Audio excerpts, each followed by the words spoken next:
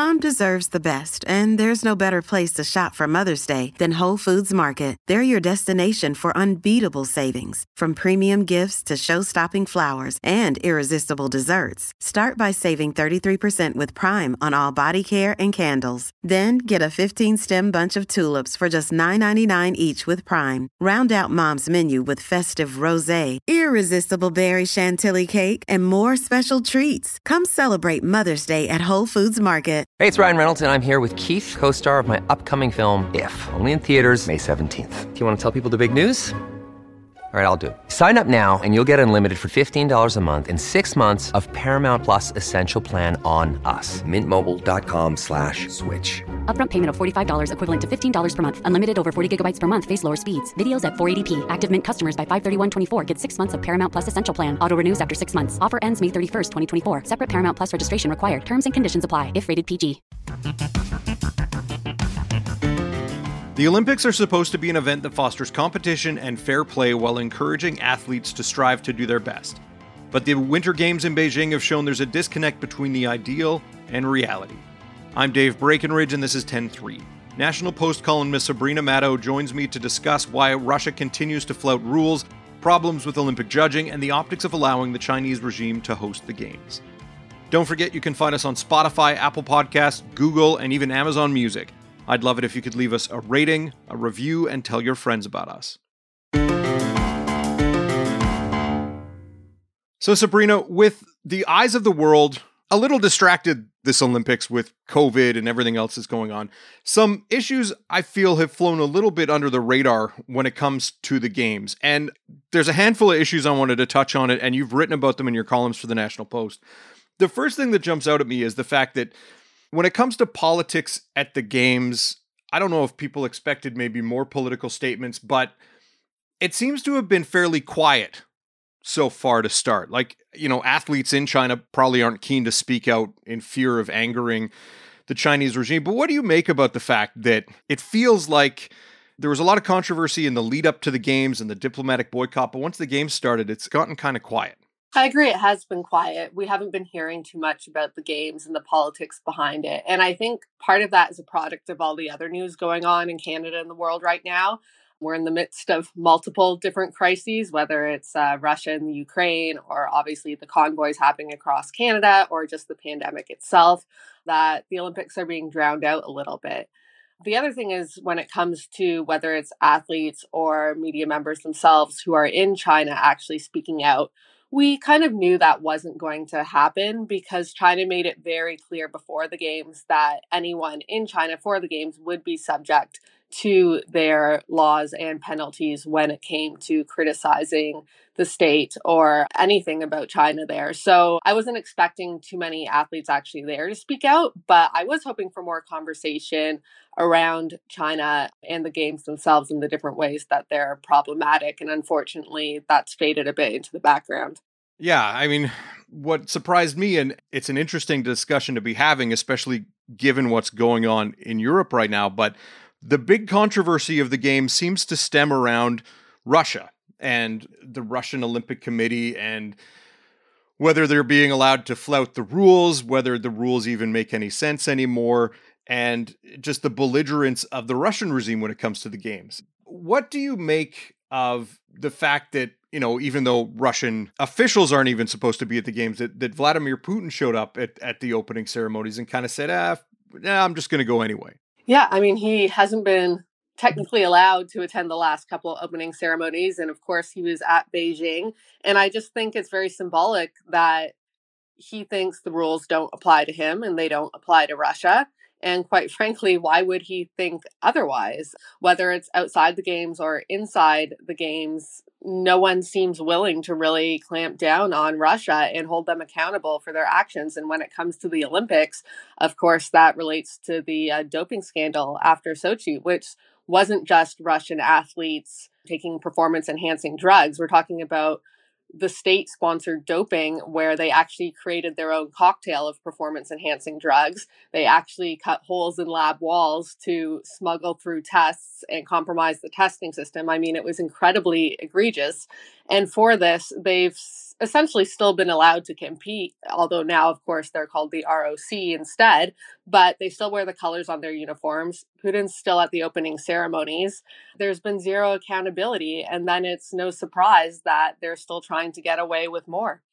The two examples of chicanery that stand out for me are so far, there was the odd hockey game between Canada's women and the ROC women's team where there were questions around testing and wasn't sure whether Russia would have to forfeit when they probably should have forfeited because they didn't have the tests in on time, but then they were allowed to compete, and Canada's women famously wore masks through the game. And I mean, ultimately they beat the Russian women. But what did you make of that situation where it wouldn't be hard to imagine that another team in another country would have been told, well, you didn't get your tests in on time, you don't get to play?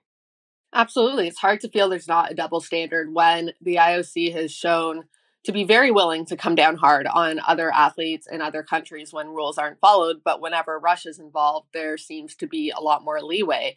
Even after they started that game, I mean, they started the game with both countries agreeing to wear masks throughout the game. And of course, partway through the game, Russia takes theirs off and continues to compete while the Canadian athletes are still wearing theirs.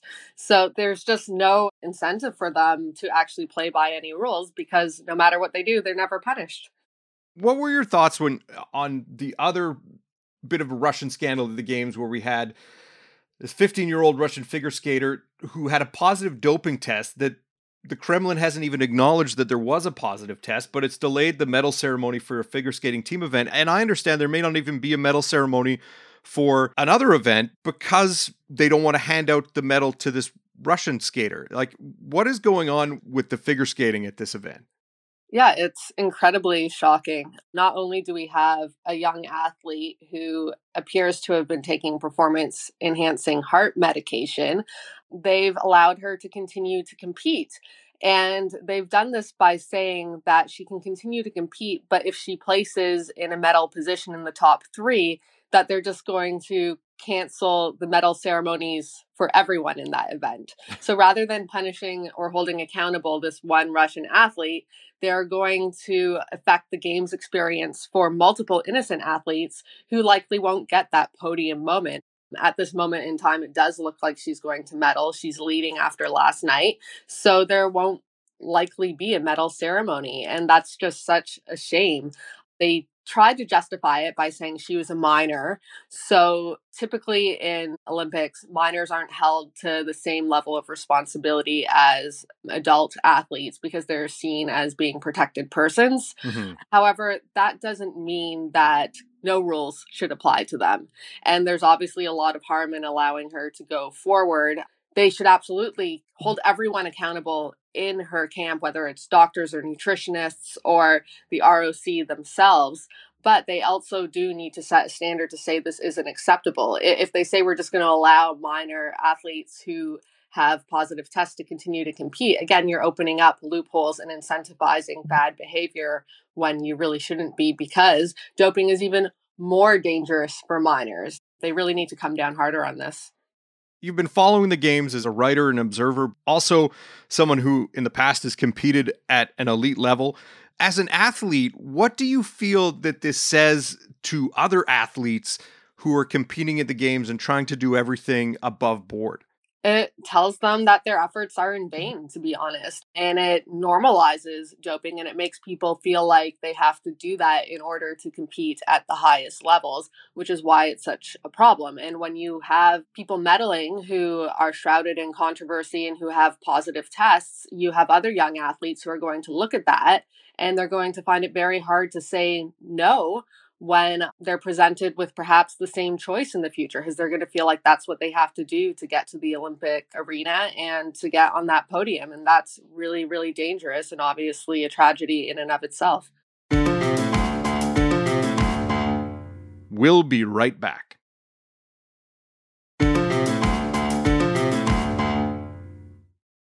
Looking at the Olympics as a whole, we're also seeing some issues when it comes to judged events. And I know there's been a long debate over whether events where you're being judged as opposed to competing against other athletes, there are some who feel that if you're being judged, it's not really a sport necessarily. This, even goes back 20 years now to the Salt Lake City Games, where there were questions and corruption with the figure skating judging.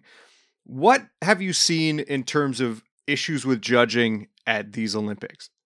Like you said, the Olympics has had not so great of a history with judged events, and that's continued here. The biggest story has been during the snowboard half pipe event, where a Japanese snowboarder landed a pair of triple corks, which is the sport's hardest trick, for the first time in Olympic history. And for this, he only received a score that put him in second place at the time behind another Australian snowboarder.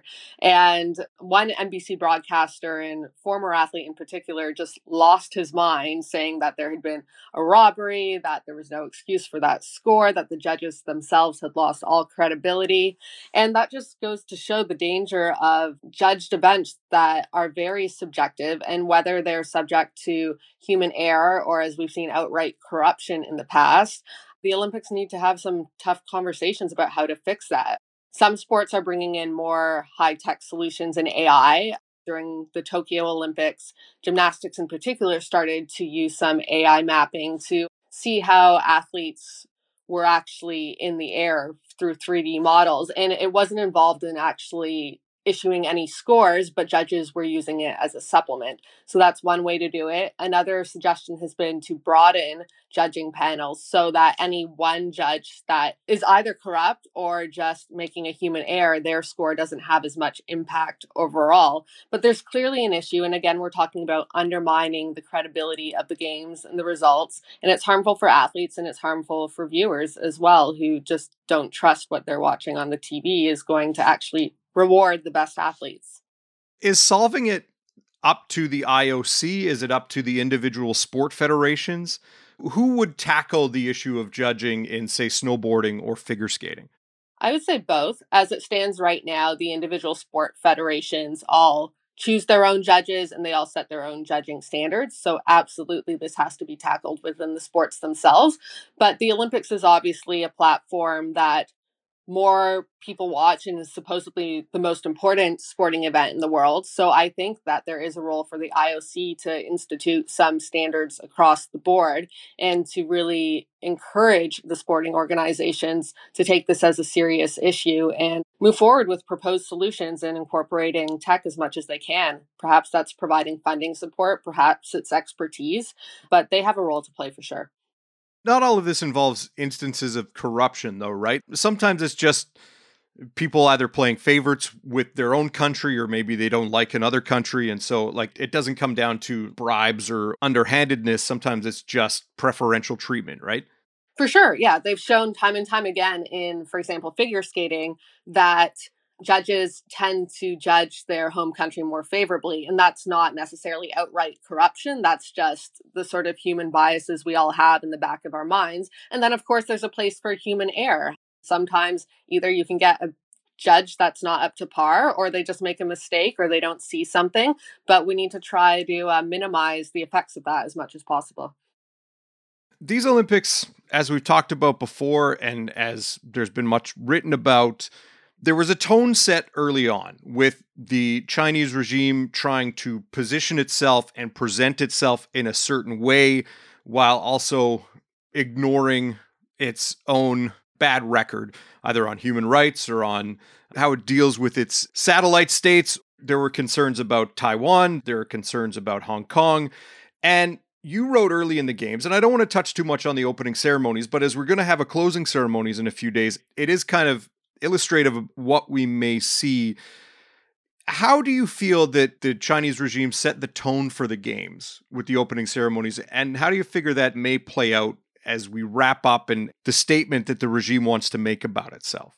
Beijing always wanted to use this games as they used the last games in 2008 to disseminate propaganda and to communicate a certain image about themselves to the world. Back in 2008, that was the image of a very strong China, of a new superpower taking the world stage. We saw a lot of military elements in those opening ceremonies, huge numbers of performers, like 2,000 drummers all at once performing in sync. So that was the sort of image of control and power that they were trying to project. Whereas this opening ceremony, we saw a lot more gentle imagery. It was all about spring and a new awakening. And, there was lots of feel good, like spring imagery and gentle dancing and happiness. And like the Parade of Nations came out to the Nutcracker theme song. Like it was just a completely different image presented than last time. And I think this is them trying to do a PR effort based on, like you said,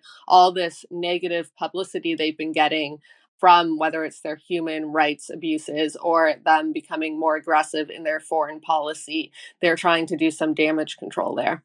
Do you get a sense that the IOC may have learned any lessons here in awarding the games to Beijing, or do they just not care? I would like to say they've learned some lessons, but unfortunately, I'm a bit more cynical at this point in that they don't seem to ever learn their lesson.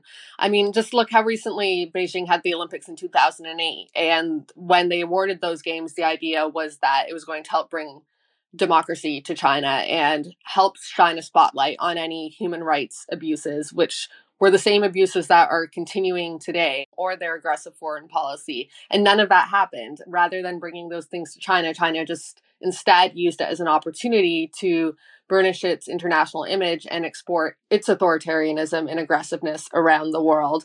So it's hard to think that they've actually learned their lesson. However, the next few Olympics will be in democratic nations. So we have that to look forward to.